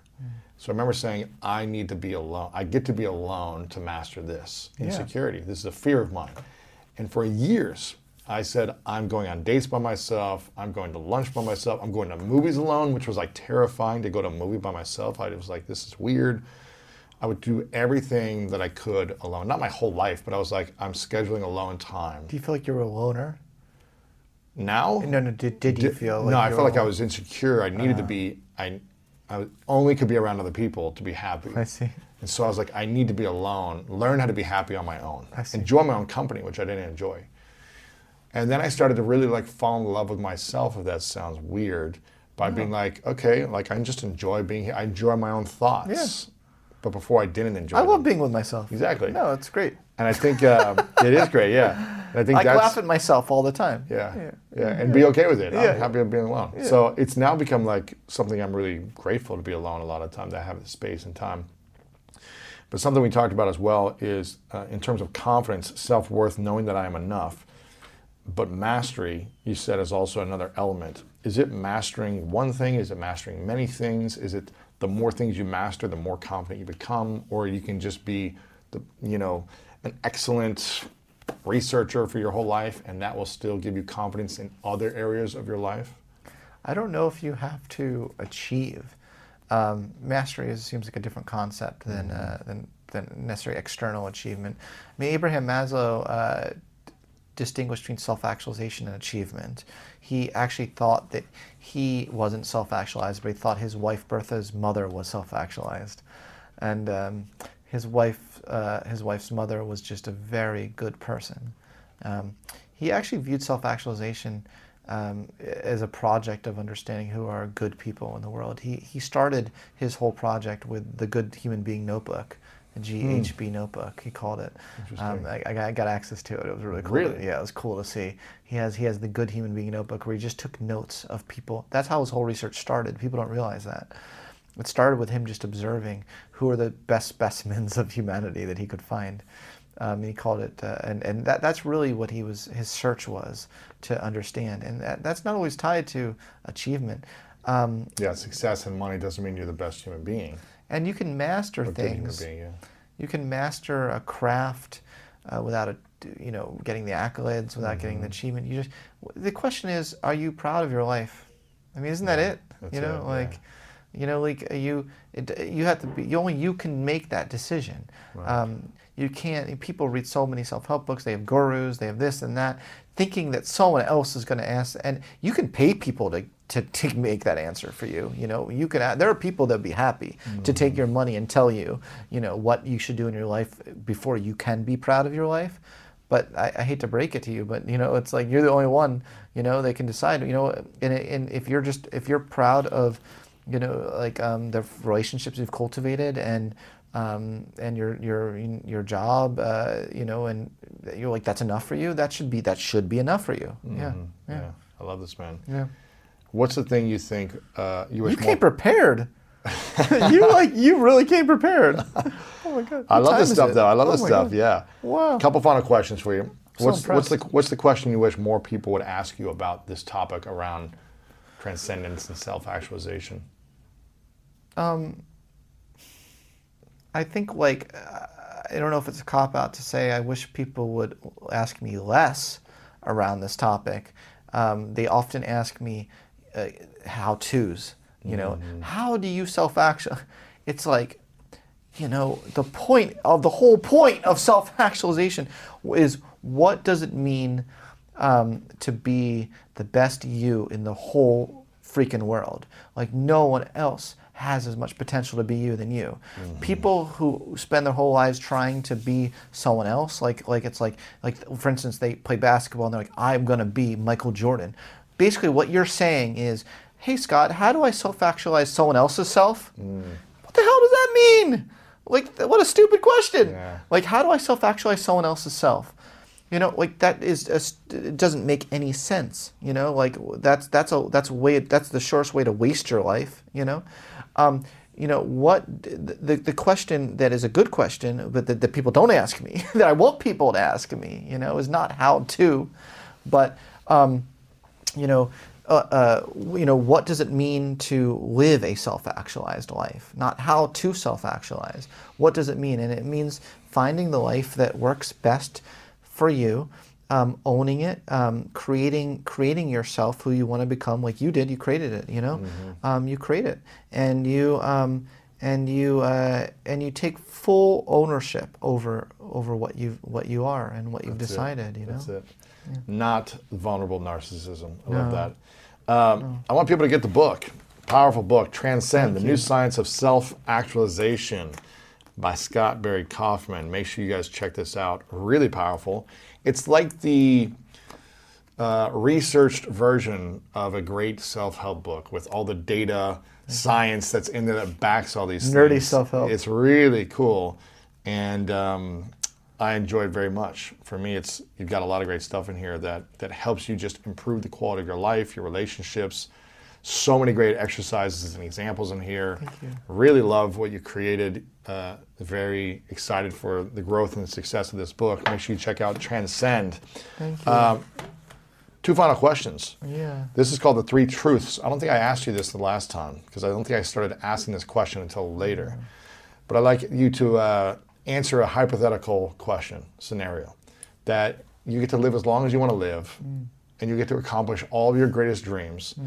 But at some point, you got to turn the lights off in your life and transcend into the next realm. Yeah. You got to leave your body and go to the next place. And you've accomplished everything. But for whatever reason, you got to take all of your written or audio or video work with you. So no one has any of your written word or recordings of your content anymore. Wow. It's all gone to the next place with you. Holy shit. But you get to leave behind 3 lessons that you know to be true. The 3 lessons you've learned that have helped you and supported you throughout your life that you would then share with the world, that this is all we would have to remember you by, are these 3 lessons, or what I like to call the 3 truths. What would you say would be your 3 truths? Don't play the games people impose on you. You have a choice to love. And are you getting this down? Yeah. Because I don't know what's coming out of my mouth next.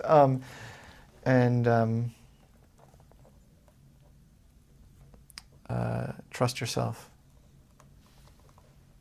Are they good? Are those good? I don't know. Of course.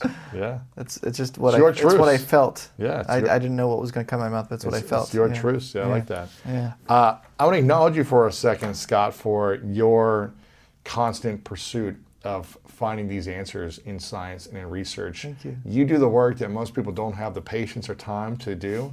You study things deeper and deeper than people are willing to study them to find, and then you bridge the gap from hard things to understand, science of things, into making it more accessible, which is what I really appreciate about you, is bringing the nerdy science into practicality, into a place where we can understand it and use it for our benefit.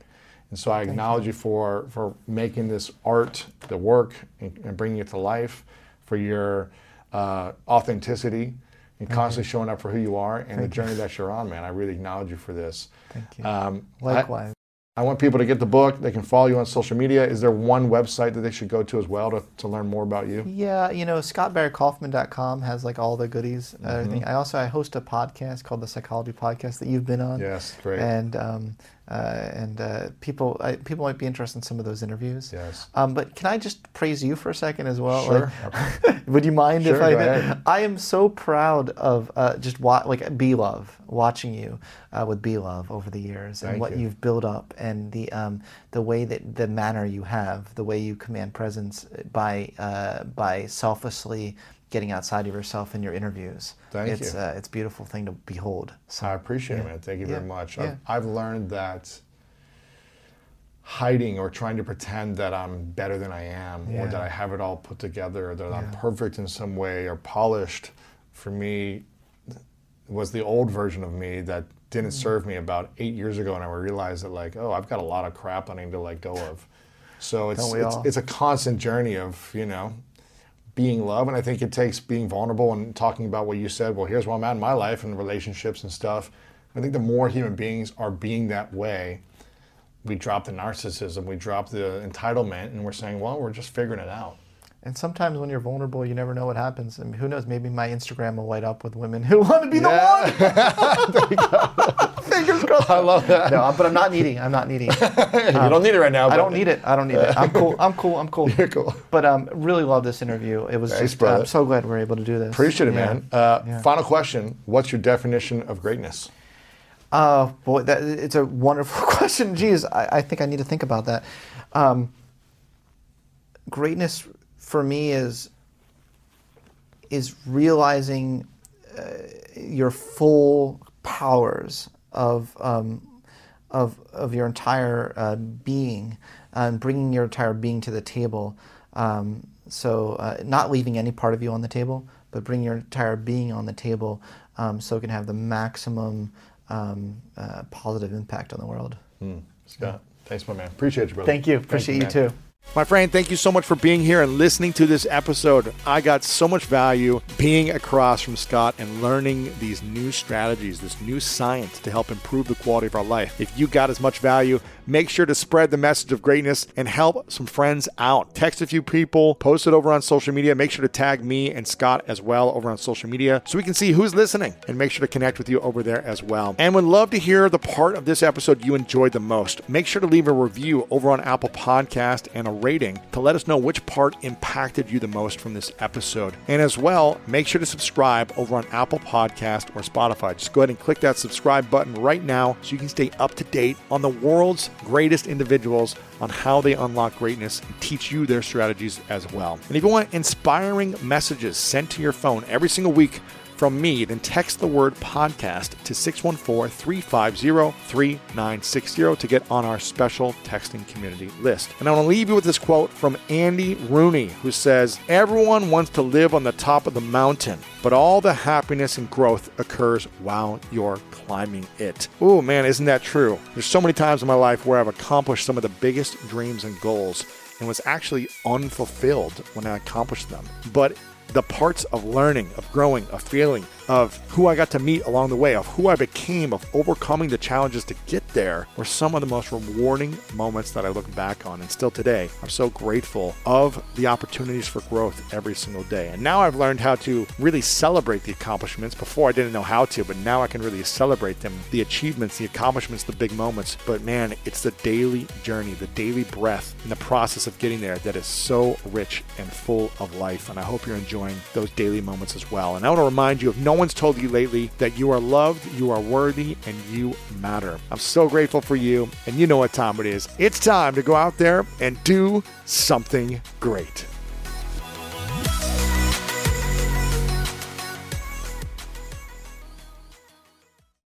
At Capella University, you'll get support from people who care about your success. From before you enroll to after you graduate, pursue your goals knowing help is available when you need it. Imagine your future differently at capella.edu.